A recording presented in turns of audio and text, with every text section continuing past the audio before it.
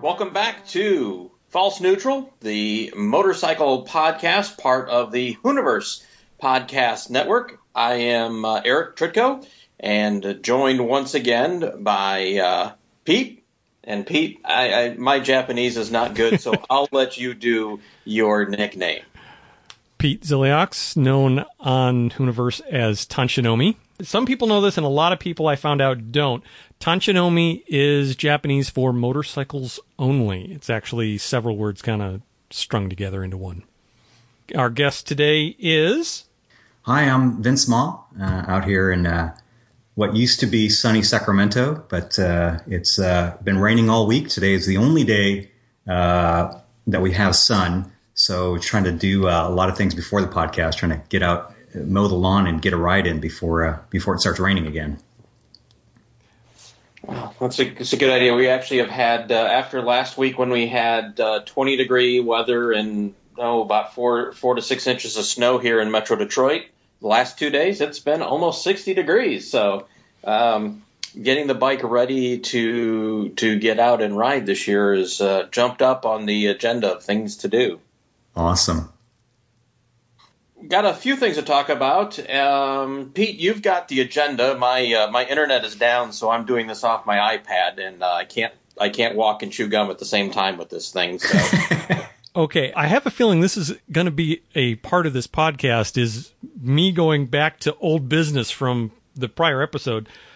When we were talking last week, I got some feedback, and there were a couple things I remember. One, somebody pointed out that I was a bit unfair to the CB300F when talking about beginner's bike, and I complained that it did not have ABS. And then I went on to recommend a whole bunch of other bikes that didn't have ABS.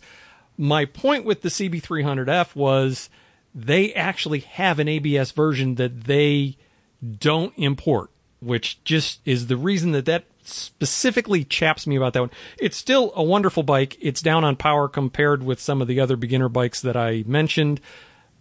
But yes, I was a little bit hypocritical in bashing it and then naming a bunch of other non-ABS beginner bikes. The other thing is a bike that I really like that I did not mention was the SimWolf 150. It's only 150 cc's. It is fairly small, but it probably is comparable in power to the TW200 that I was raving about. Sim is a really good brand. It's a Taiwanese brand. They've actually built Hondas under license for many years. So I think it's a great looking bike. I have a CB125, which is kind of the grandfather to this bike. It's not something that's going to be freeway legal, but if you're looking for a beginner's bike that's unintimidating and actually is a lot of fun, that is also one that I wanted to mention. And finally, Wayne Moyer, who's actually going to be our guest next week, posted a response on our post about the podcast that we failed to mention the Suzuki GS500 Twin, which I think was a really good point because that is something that is available cheap. They're bulletproof and probably should have been in the discussion. So we'll maybe bring that up with Wayne when he's here next week. So that's my old business. All my disclaimers are done. Before we get into our topic, we've kind of introduced ourselves in the last couple episodes, but Vince, nobody's had a chance to really get to know you. So why don't you give us the 5-second motorcycle, not 5 second. I don't mean that literally. Your quick motorcycle biography. What is it that you're interested in? What's your experience? Sure. So actually, I've had my motorcycle license since I was probably 18, but I never actually owned a motorcycle till about 5 years ago when somebody asked me to help them find a motorcycle, and instead of helping them find one, ended up with one myself. And so my first bike was is a 1978 BMW R80/7.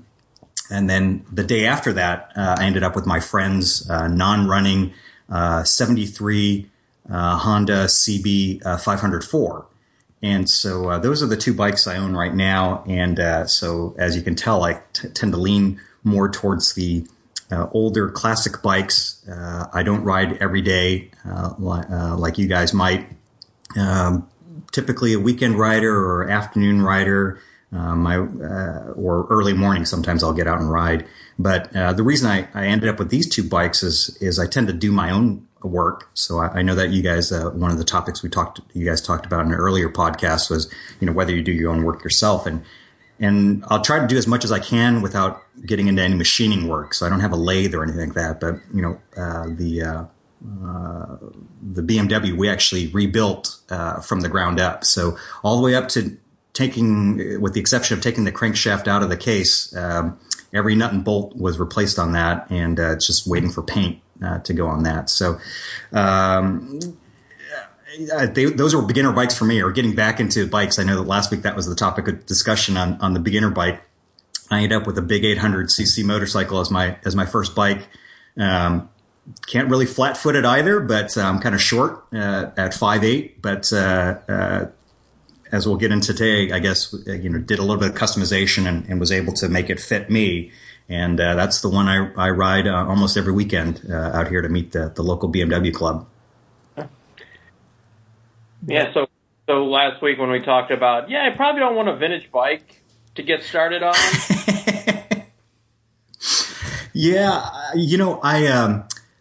I was listening to that, and I kind of disagreed, but I also agreed. I can see the side to it. There is something to be said about hopping on the bike and just hitting the button, turning the key, hitting the button, and going. But the flip side of that, and I see this in more of my car experience, is that with modern things, there's a lot of electrical things going on, and I'm horrible at electrical. I'm fairly good mechanically, but anything with electrical, I've burned out multimeters trying to test things. So electricity is not my friend.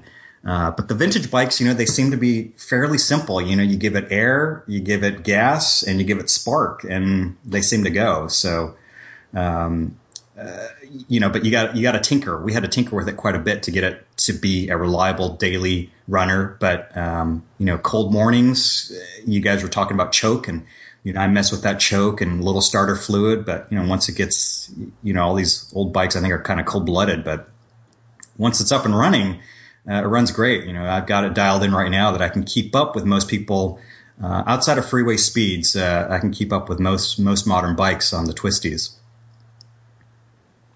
Well, that brings us to our topic for this week, which we're going to talk about the custom bike scene and modifying bikes in general.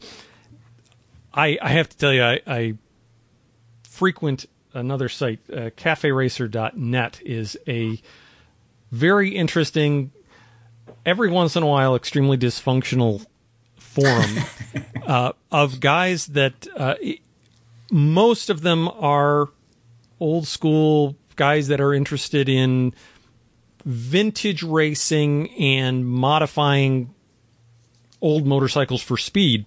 And somewhere along the line, the hipster craze of let's all buy old motorcycles, rip the fenders off of them, and put skateboard seats on them showed up on the scene, fueled by Pipe Burn and Bike EXIF. And they actually have a read this first disclaimer, because so many people were getting on there and doing exactly what we don't want people to do.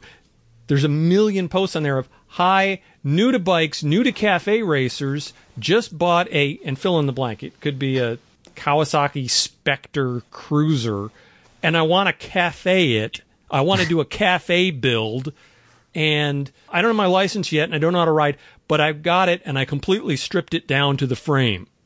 And you can just hear this collective facepalm from everybody. Okay, you are doing this the exact wrong way.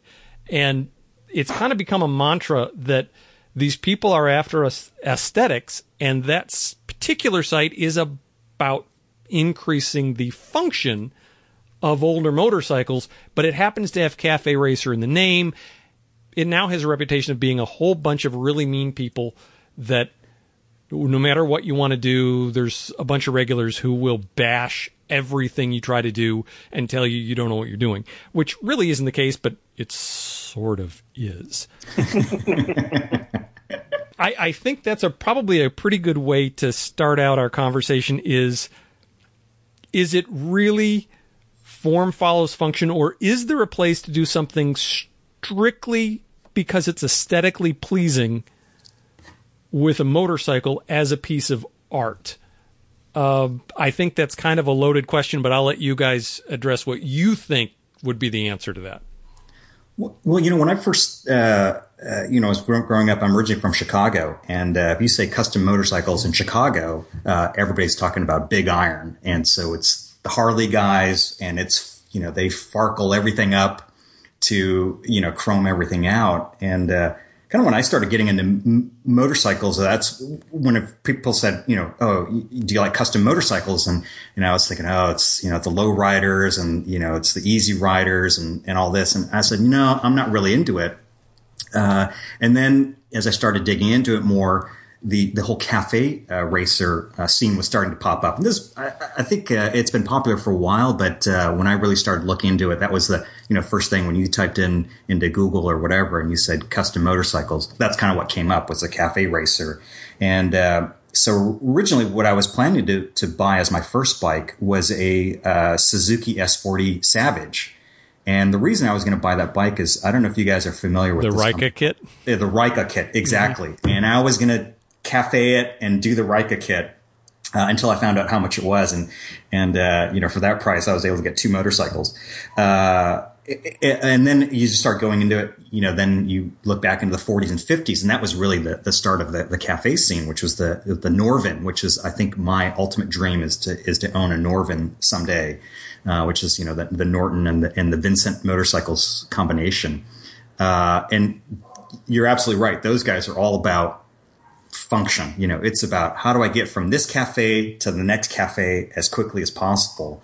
But I'll tell you, I get on the same sites that Pete, that you probably get on, the Bike FX. And man, some of those bikes are really, really good looking. I didn't think you could make an Airhead look that nice on some of the custom builds I've seen, but some of those look really, really nice. Eric, I don't know what you think. Yeah, I've liked Bike XF since I first found that site about, I don't know when probably about when it first popped up at 5-6 years ago now, maybe longer. It's hard. Time keeps creeping by faster and faster. And I can say from that site, the one that really struck me at first was the Yamaha VX920 builds, where, that was very much a cruiser style bike, and a couple people, and maybe one guy in Kansas City who's built 3 or 4. I can't remember now. Well, are you talking about the Virago or the chain drive 920? Because the chain drive, the XV920 chain drive was actually a really cool sport touring bike with totally different styling than the Viragos, and I think it's a much more suitable starting point than the Viragos are. Not only for the chain drive and shaft drive difference, but also just the frame and the design of it. It's a much more standard looking bike. Yeah, maybe it was the Viragos that it was. Without being able to pull it up right now, I can't think. But I always remember that it was such a dramatic difference from what it started out to be to what it ended up being. That was a bit crazy. And then I guess, as I said on the first episode, about 2 months ago, there was someone who did a Yamaha XS400. Very cool sort of bobber, more bobber than cafe, but nice split between the two in some retro Yamaha red and white paint scheme. And I'm like, well, that was dangerous because I actually own that bike, so an XS400, so that was a bit dangerous. So yeah, I like that. And Vince, like you said, there's some really cool Airhead BMWs on there on that particular site. Really imaginative thinking on how they've tricked them out. But going back to it, yeah, I mean, being in the the Midwest and being in Detroit, a lot like Chicago, it's when you say custom bike, 99% of the people are Harleys, and of course the late 90s, early 2000s up until about when we had the recession, when everyone could no longer take out third mortgages on their house to buy these $50,000 monstrosities. Yeah, that's kind of what it was. But I guess and then the other side of it is because we have a lot of for the lack of a better term, a sort of an urban motorcycle scene around here. You see a lot of really stretched out sport bikes with anywhere from 4 to 9 inch extended length swing arms. Wow. Lots of neon or LED lights. Well, not neon anymore, but LED lighting and stuff like that. So you see a lot of that around here too, as far as custom bikes, and certainly some wild paint jobs on them as well. Right. And I don't know if this constitutes, being custom, but I used to be a real purist when I was getting ready to restore that the BMW. I was going to put it back exactly to factory spec. And as we started digging into it, this term, rubber elephant came up. And, like I said, I've only been riding now for 5 years, but the guys in my group that were helping on this bike, they said, well, when you really start pushing this bike through the corners, it gets that rubber elephant feeling. It's kind of loose. And I said, well, what do you want me to do about it? I said, the bike is what it is. It's not a sport bike. They said, well, hey, why don't you put on a bigger, big tube swing arm? And, I said, okay, well, let me look into this. And so there's this kind of retro mod, you're taking parts from a slightly newer bike. And, we're talking about it's 5 years newer than my bike, and putting it on the old bike. But then you had to make certain modifications because then the brake light switch wouldn't fit. And so you had to, shave off that bracket in order to get the right one to fit. And then I started getting into it. I thought, oh, retro modding, it still looks like the vintage bike that I own, but it's got certain pieces on it that are from a newer bike that I put on there, and now it performs a little bit better. So Pete, kind of going back to your point, the old guys, they're about modifying the bike to perform better. What do you think about? What do you guys think about the bikes that people are taking, kind of brand new bikes and making them look old? And one that came to mind that for me was I was looking at this. This guy took a brand new Husqvarna and made it look like an old kind of dirt tracker, scrambler looking Husky. I mean, if you kind of looked at it from 20 feet away, you'd think this is a 1970s bike, but it was a 01 bike, and they kind of made it look older. And I thought that was pretty cool. I'll tell you, one of my favorite things that are kind of in this, I don't know what to call it, the new wave of customs is the Venago. If you're familiar with, it was, I forget who did it, but Doc's Chops did it. And they built it for Billy Joel. And it is a Virago designed to look as much as possible like an old 50s Vincent. And it is spectacularly well done. And you don't have all the problems of an old vintage motorcycle. I think it shows how good the Virago, especially the later round side cover Virago motors, can look in the right bike. I really love that motorcycle.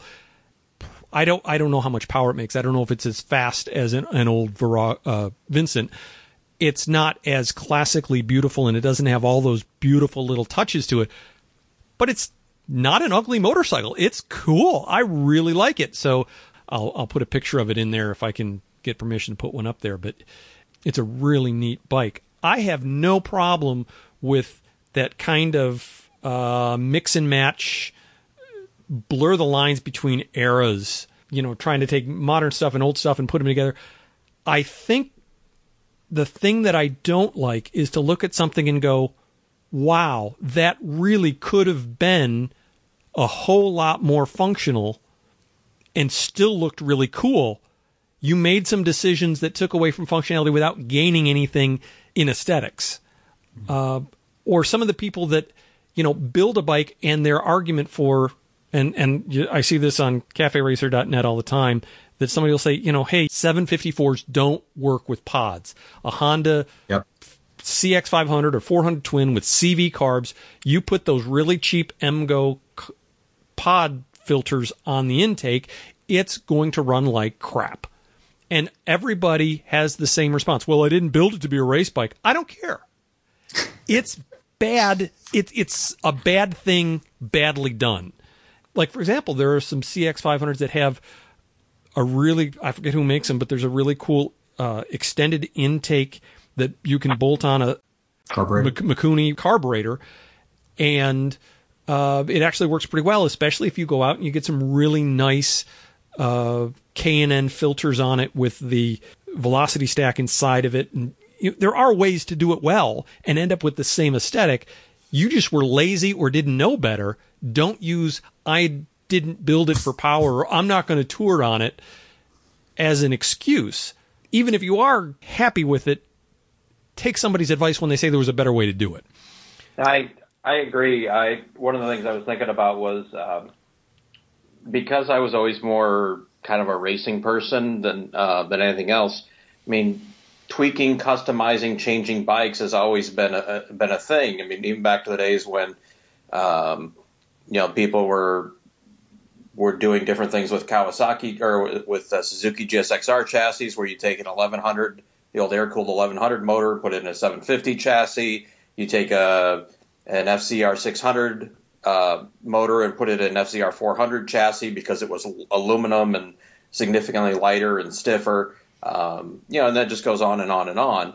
And then I was thinking, well, even in the early 2000s when the custom bike thing, the big iron custom bike thing was going on, really the only person I consistently whose work I liked was Roland Sands, because and it got to the point of, well, Roland was a racer. Roland was a really good racer, and he took that kind of minimalist aesthetic and keeping it simple and clean, and the bikes that he's built, pretty much almost every one of them have followed those lines, and he's mixed and matched a lot of stuff as well, including he took the V5 engine. The V5, was it a V5 or the V3 Kenny Roberts GP engine, and put that into a bike, which was outrageous. So yeah, it's kind of do what you want. And as far as the old and new, or new looking old, I mean, the reason Triumph is in business today is because of their retro bikes and that wanting to look old but having modern functionality. And even Ducati, to a little bit of an extent, even before the whole Scrambler thing, they had their classic lines with the Paul Smart and can't think of the other two ones, but there was the GT and one other one I can't think of. It might have just been like the Cafe or something like that. Sport Classic. Thank you. That was one I was thinking of. It's been done for a while, and I have to say, I think the Sport Classic is one of the worst attempts at trying to make something look retro. The proportions are so hideous on that bike. I love that, but you guys just touched on it. My current obsession right now, and I think I mentioned this in my email, is a Ducati 900 SS, which is, I guess, the predecessor to the Sport Classic. I think that was the continuation, and then the Paul Smart. I think I would give my left arm to get one of those bikes. The 900 SS, and again, I like the carbureted version. You can tell I lean more towards vintage bikes. I know you guys think that the fuel injectors are I think the fuel injector is easier to live with. But if you get and that was our point last week, is they're easier to live with. Yeah. Yeah. But to me, it's there's more tunability and there's more ability to customize with the carbureted version. I don't have to worry about the computer and all that. With the 900 SS, at stock, it's an okay bike, but you get the Mikuni slide, constant velocity, carburetors in there, and people say that lights it up. You get the Gixxer front end on it. And so that's my current obsession right now. Actually, before we jumped on this podcast, I was on Craigslist, as I am probably every other day, looking for a 900 SS to buy and then customize.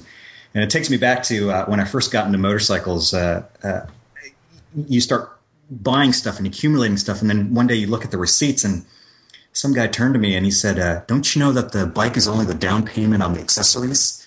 And so I go, truer words have never been spoken, because you just end up buying so much stuff for these bikes, and nobody knows this better than the Harley guys, because I think their accessories catalog is probably 4 or 5 times as thick as their bike catalog.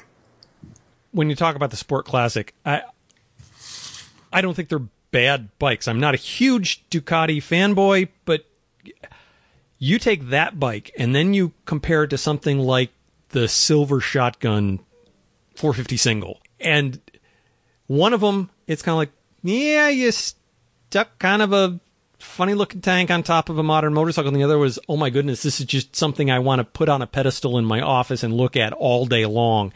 Yeah. I just... It wasn't their best attempt. I'll agree with you on that. Yeah, I think there are other better examples.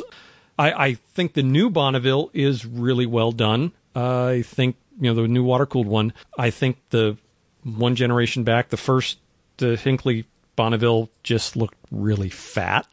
I mean, the engine itself, the cases just looked way too massive and wide, which was exactly what I liked about the original Meriden Bonneville. Was it was so sculptural and it was so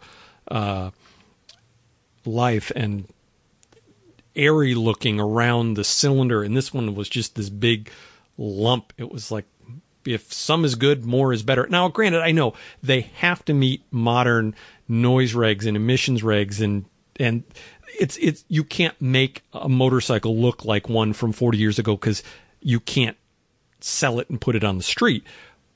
But that said, Well, the new Bonneville. I don't know if you guys had a chance to look at it. They just had it at the dealership the other day, and it looks.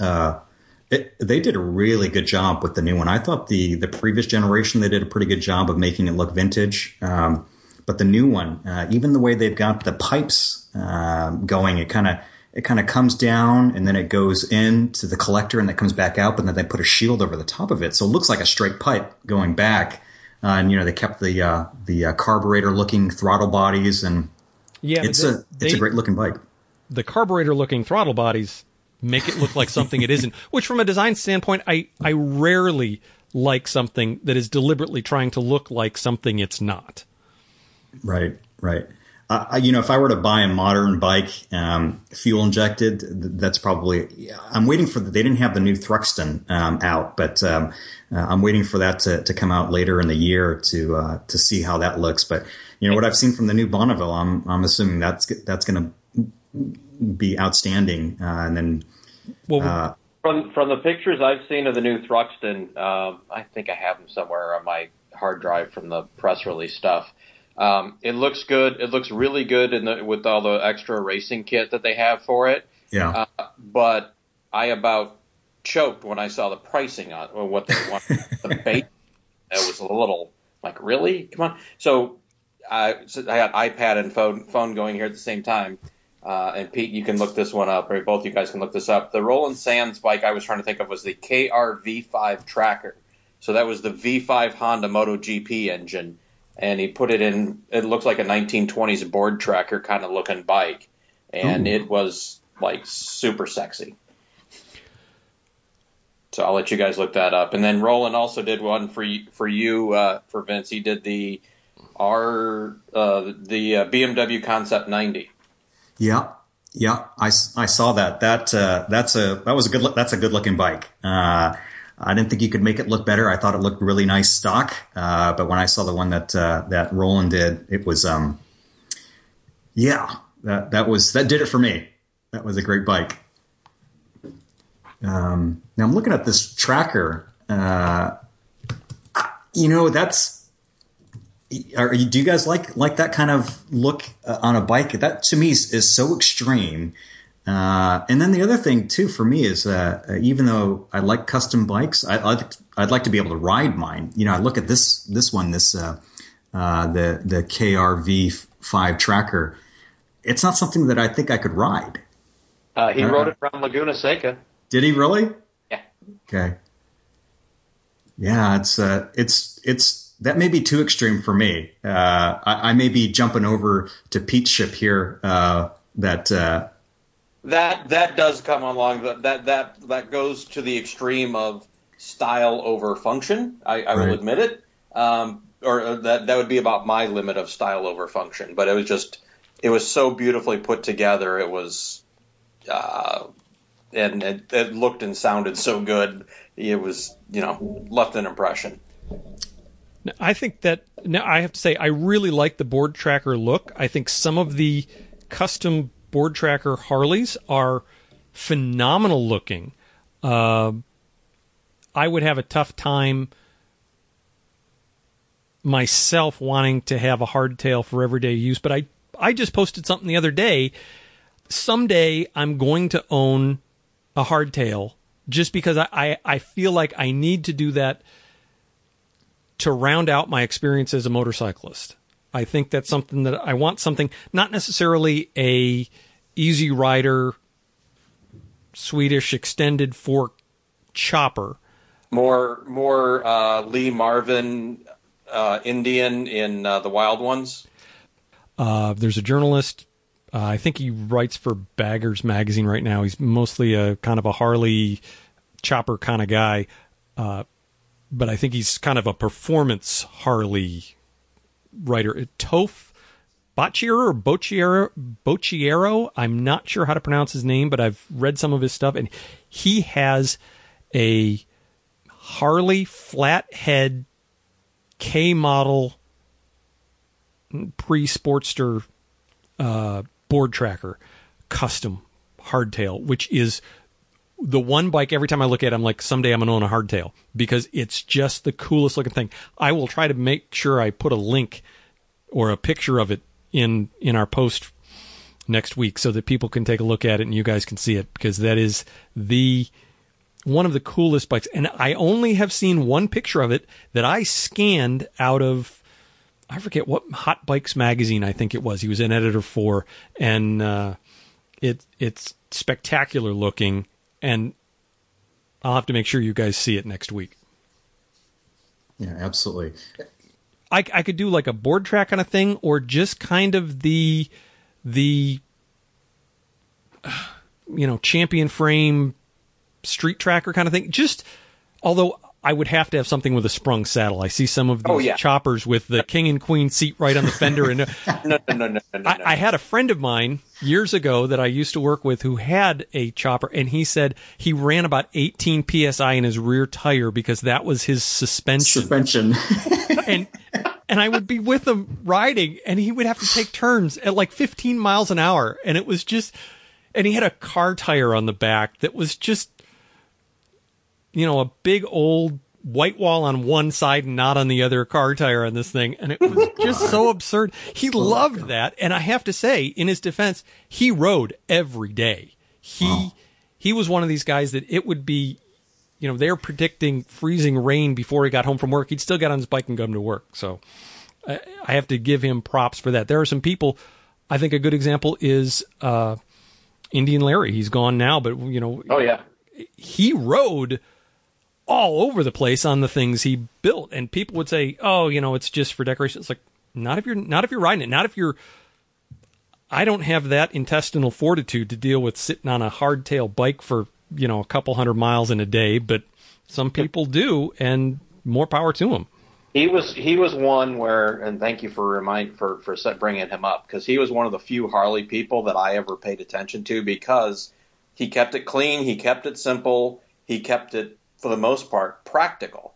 He always, I remember him talking about, they like to go up into the Adirondacks and ride, and you can't get like all, your front end sticking out 3 feet like some of these guys like to do, and go in the roads up in the Adirondacks.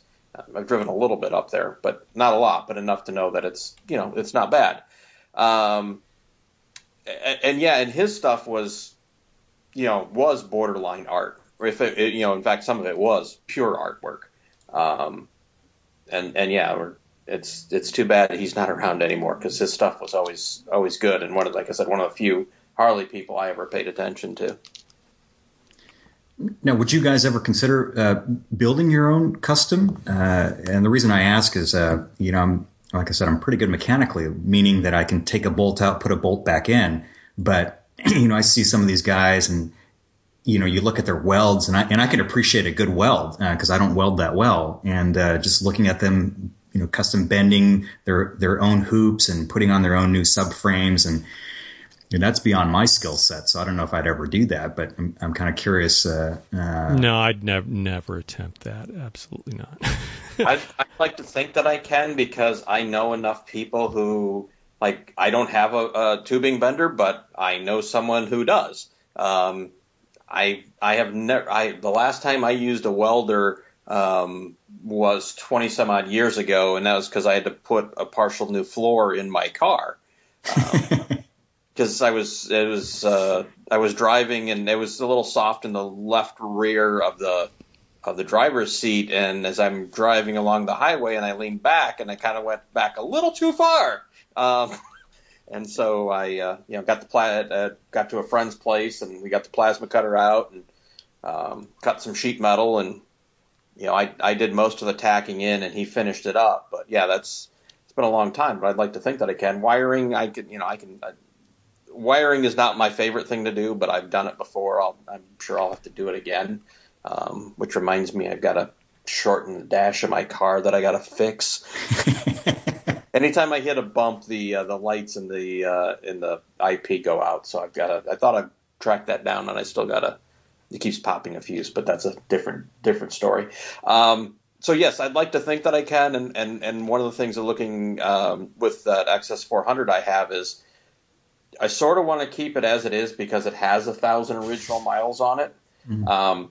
That said, it's not really worth anything. So why not, My comment about no, I'd never do that was facetious, and those people who have been on Hooniverse for long enough will know that I have been building a custom bike literally out of fairly random used parts, starting with, I didn't even have a bare frame when I started. I had a swing arm and some wheels, and I had a couple of Bultacos that I played with, and for example, I put a Suzuki disc brake front end on a Persang and made a road racer out of it. I had a GN 400 Suzuki that I kind of de-cruiserized a little bit with some Superbike bars and gave it new paint and a different exhaust that I had a local shop make. So I had done some little thing, and I said, I've never done the whole thing. And so I said, this is it. I'm gonna start with nothing, and I'm gonna walk my way through every bit of the process and try to do everything myself, not in hopes of having the most awesome motorcycle when I get done, but really for the education of what does it take in terms of tools, in terms of experience, in terms of, I don't know, eye-hand coordination, when you're using a grinder. I wanted to go through the whole process. So I started with a YZ 125C swing arm, and I said, I'm going to build a monoshock Bultaco. Went out and found a Bultaco Persang 370 frame. Got some Suzuki 450 and 650 wheels. Got a Suzuki, or 850 wheel, the Suzuki 650 front end, and just started buying parts off eBay and Craigslist to build it. I'll put my caferacer.net build thread link in when this goes live so people can go to Hooniverse and link to it. I've also done some progress reports when we do our Project Car State of the Union addresses. I think it's every March or every May or something. We update everybody on our project cars, and mine are project bikes. And I'm currently messing with, kind of out of necessity, customizing my CL125 because, and I wanted to bring this up, one reason for customizing is just what you were saying about the new Thruxton is it's too damn expensive. By customizing things, you can do things cheaper. I'm not going to go out and buy the original BMW throttle housing. I'm going to go buy a Magura 314 for $20 and put it on and get going. And sometimes it's for simplicity. Sometimes it's to make it easier to find replacement parts. Maybe it's cost. Maybe there's something really finicky here that is too valuable and too irreplaceable to use on the street. So I'm going to go out and get a replacement that's easy to source and put the really good one on the shelf until I want to sell it. For example, a seat or something like that. And my 125's like that. I found out that the original one-piece welded exhaust on it that was only made for 2 years, it was all the seam on the bottom had just rotted out. And I was like, you know what? It's going to get a custom exhaust because I'm not going to go spend the $300 or $400 it takes to buy somebody's decent used one when I only spent $700 for the whole bike. Pete, I'm going to disagree with you. I don't know that it's necessarily cheaper because in my attempts to, quote unquote, customize my bike, I've made mistakes where I've had to, grind down too far, and I'm like, oh my God, I got to buy a new fork because I just ground down too far on it, and have to redo it, and so you end up spending double. So I think if you're right, if you're good at what you do. And that's an experience cost. That's tuition in the College of Hard Knocks. That's not a cost of the bike. There you go. I tend to add them together. I save the receipts. And that's the one thing, and I think all restorers or customizers, it's the cardinal sin is to never add up your receipts. And I always try to force myself not to do it. But, you end up one day when you're so frustrated that you just decide put the tools back in the chest and go back in and sit and get on a forum and find out how to do things correctly. And then he's like, well, I've read all the forum posts I can read. And then I'll go, well, here, let's look at the stack of receipts and add them up. And, then you go, why am I doing this? I actually have a category in my Quicken finances for all of my bikes so that I can, with one click, find out exactly how much I have spent on each one of them. And it actually, for me, it's motivating. It's okay. I'm all in now. I got to keep going. Yeah. Well, we do it for the love of the bike because, I said if this was trying to do this to generate money, I'd be losing money left and right. But I have to say the first thing I ever wrote on Hooniverse before I even had an account with them, I sent Jeff. My Eleanor was a Bultaco Streaker 125. And I had a chance to buy them a couple times. There's maybe 50 in the United States. Most of them went to collectors, so there's a lot of no mile and low mile, really nice ones still out there. And I've had 3 times, maybe 4 times, they've come up for sale, and I've been tempted to get them, but they're always too expensive. I went back and totaled up my receipts. My piece of junk has cost me enough that I could have gone out and bought that bike. But on the other hand, I have a lathe. I have a MIG welder and a TIG welder. I have a whole lot of experience, and I've had a whole lot of enjoyment through this process, and I've met some really cool people that I consider all that of value and part of what this has given me. Absolutely. And the next time through, if there is I did a lot of things on my 125 that I couldn't have done if I hadn't already bought parts and supplies and tools for the Bultaco project. So once you get those things, then you reuse them over and over again, and the next one's that much cheaper. Right. And does it ever end? I look at my bike and it's been together now for about a year and a half, and I've been riding it, but I keep looking at these things and I go, you know what, if I could just add this, or if I change this, does the customizing ever end? Yes. It's when it comes with two things, and I'll say this because I'm experiencing this with my car, or one of my cars, I guess. I've had it for 5 years. It's been a project. I've done pretty much what I can do with it, other than take it down the drag strip, which has been a thing for like 2 years now, and it's finally ready to go. And as soon as it goes down the track this spring, it's going for sale. And the reason is to do much more with it, essentially I'd have to start tearing it all apart again and spending ridiculous amounts of money. At this point, I don't know that I'm going to break even on it, but at least get most of my money back out of it, and then I'm going to move on to the next thing, because I can't have multiple sitting around here. So yes, things do, and I've had that with we talked about this on the first or the second episode of the CBR 900RR I had. it was going to be something. Then it wasn't. You just kicked it, moved on. I think DZR 250 was kind of that way too. And it's like, yeah, you just come to a point where you're like, can I do anything with this anymore? Sure. Is it going to cost me like a ridiculous amounts of money? Yeah. Okay. So is it worth it? For me, no. Move it along. I think that three things that can be responsible for ending it. One is you sell it. Second thing is you wreck it. And then it either becomes something that sits in the corner wrecked and you never get around to rebuilding it, or you rebuild it into a whole nother aesthetic. It's a whole nother project when you do it again. Or you get to the point where it's functional, it's worked and everything, and you get excited about a new project. And all of your energy goes into the new project and the old one stays the way it is because you can't be bothered to go back and revisit it because you've got somewhere else to put your energy. I think those are the three ways that you stop customizing something.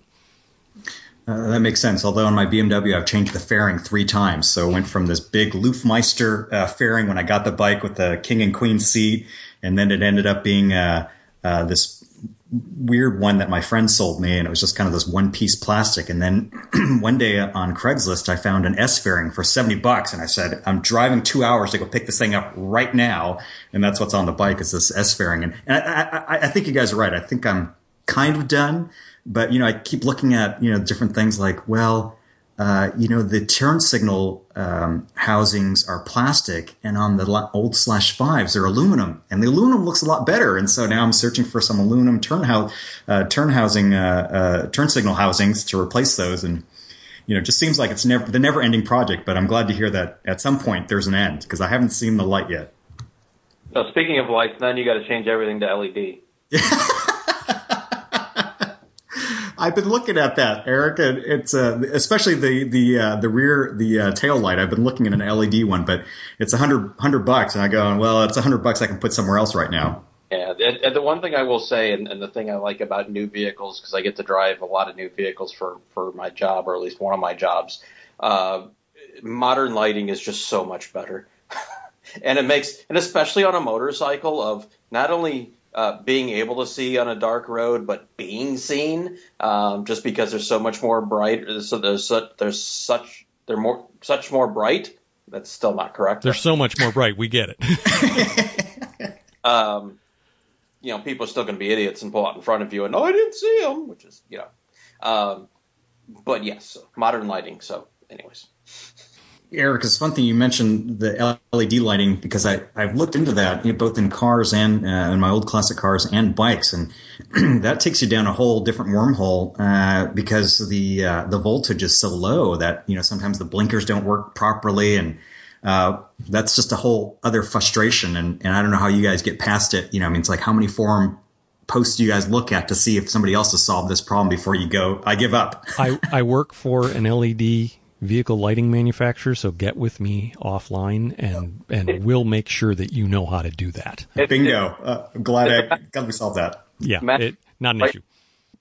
Yeah, I think it's just a matter of having the right resistors and a couple other things, and it makes all the difference in the world. Awesome. Good to know. Here's a question. Is there any motorcycle that you would not modify, that you think is perfect as it is? I'm not talking about, a RC 166 where there's 3 of them in the world. Mass production motorcycles that you could go out and afford, that you would say, nope, I would have to have it exactly stock. The only bike I feel that way about is the original Honda CBX. I've never seen a modified CBX that got me in the gut like one that's perfectly stock.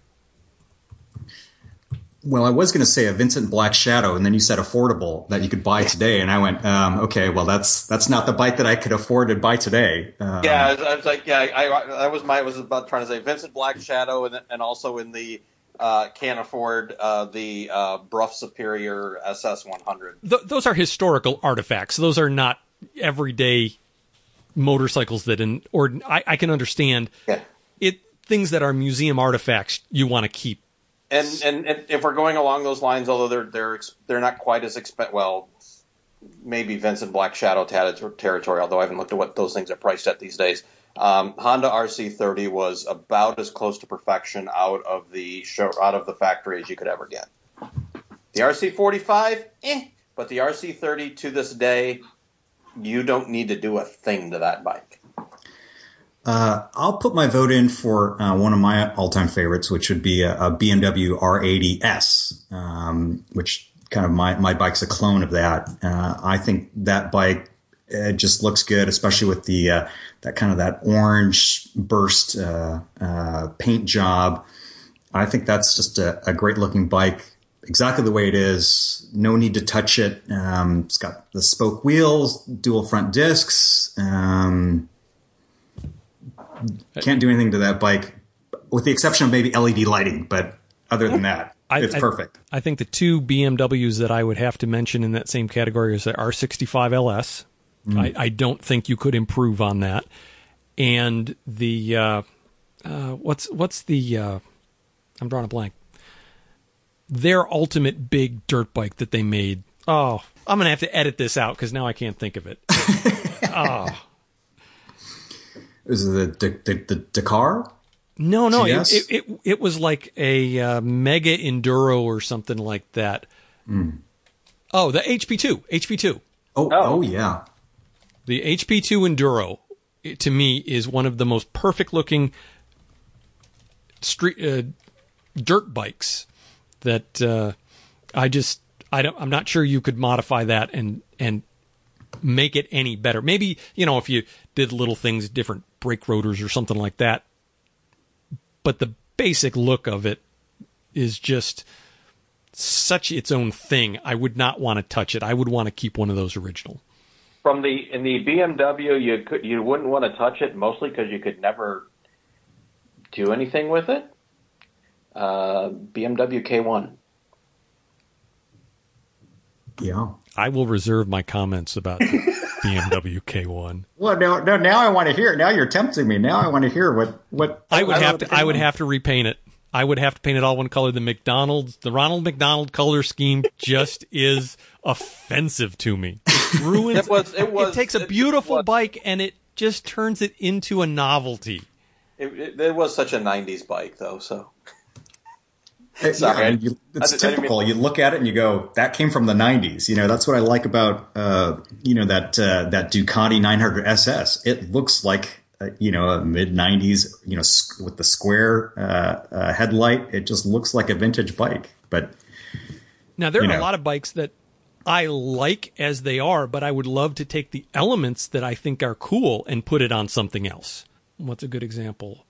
I love the GS 1150 fairing, with the 8-inch headlight, the big, huge. The last of the air-cooled Suzuki's had an 8-inch headlight and a really cool sport fairing that's just gigantic. And I don't really care for the rest of the bike that much, but I'd love to take that fairing and put it on something that was a little bit more sculptural. And I've thought, I'm not going to do it because I've got a million other things that need to happen. I would like to find an SRX 250 Yamaha fairing to put on my Bultaco because I think it's a really cool little fairing with a very period rectangular headlight that looks very 80s but is also very attractive. And I think that's the essence of why people customize bikes, is because they like certain parts of certain bikes and they want to put it together and kind of create their own unique ride out there. And I think that's why I think motorcyclists are more individualists. They tend not to ride in packs. They tend to ride by themselves, the lone wolf, as it were. And that's the way I like to ride, is I kind of like to be out there in the elements by myself and be individualistic, I guess is the best way to put it. And I think that's part of it is nobody needs a motorcycle. Unless you're thinking I need to buy a moped because I can't afford a used car. Everybody rides a motorcycle. Sure, if I was the last person alive on Earth, would I ride a motorcycle? Yeah, because I like the experience. But your choice of bike almost always has some aesthetic form of expression. I think it was at the Motorcycle News Dealer Expo. Yamaha had some people there right when they introduced the new second generation VMAX, and I got to talk to one of the designers, a Japanese guy that was there kind of, schmoozing the public about this bike. And he said something that I thought was so insightful. He said, motorcycle design is a vocabulary that people who know bikes reference to understand everything new. Motorcycles have been around long enough that it's a very, very complex vocabulary. If you look at, jet skis or ATVs, they don't go back that far.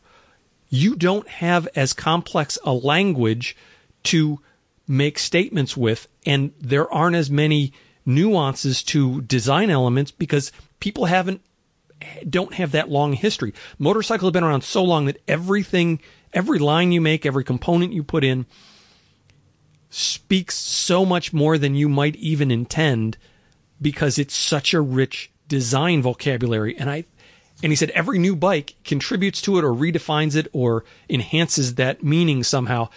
And I thought that was a really insightful thing. And I've always remembered that you look at a bike, you're not just looking at that bike, you're looking at all of the other bikes that its design is referencing behind it. And I think that was a really part of why people design their own motorcycles, because they want to use that language to express themselves. I couldn't agree more. That's really deep, but really true, I think. Yeah, I agree. And that's probably a good place for us to wrap up. Okay, well, we will be back again next week. Thank you for joining us, Vince. Thanks very much. Keep the rubber side down, guys. So long.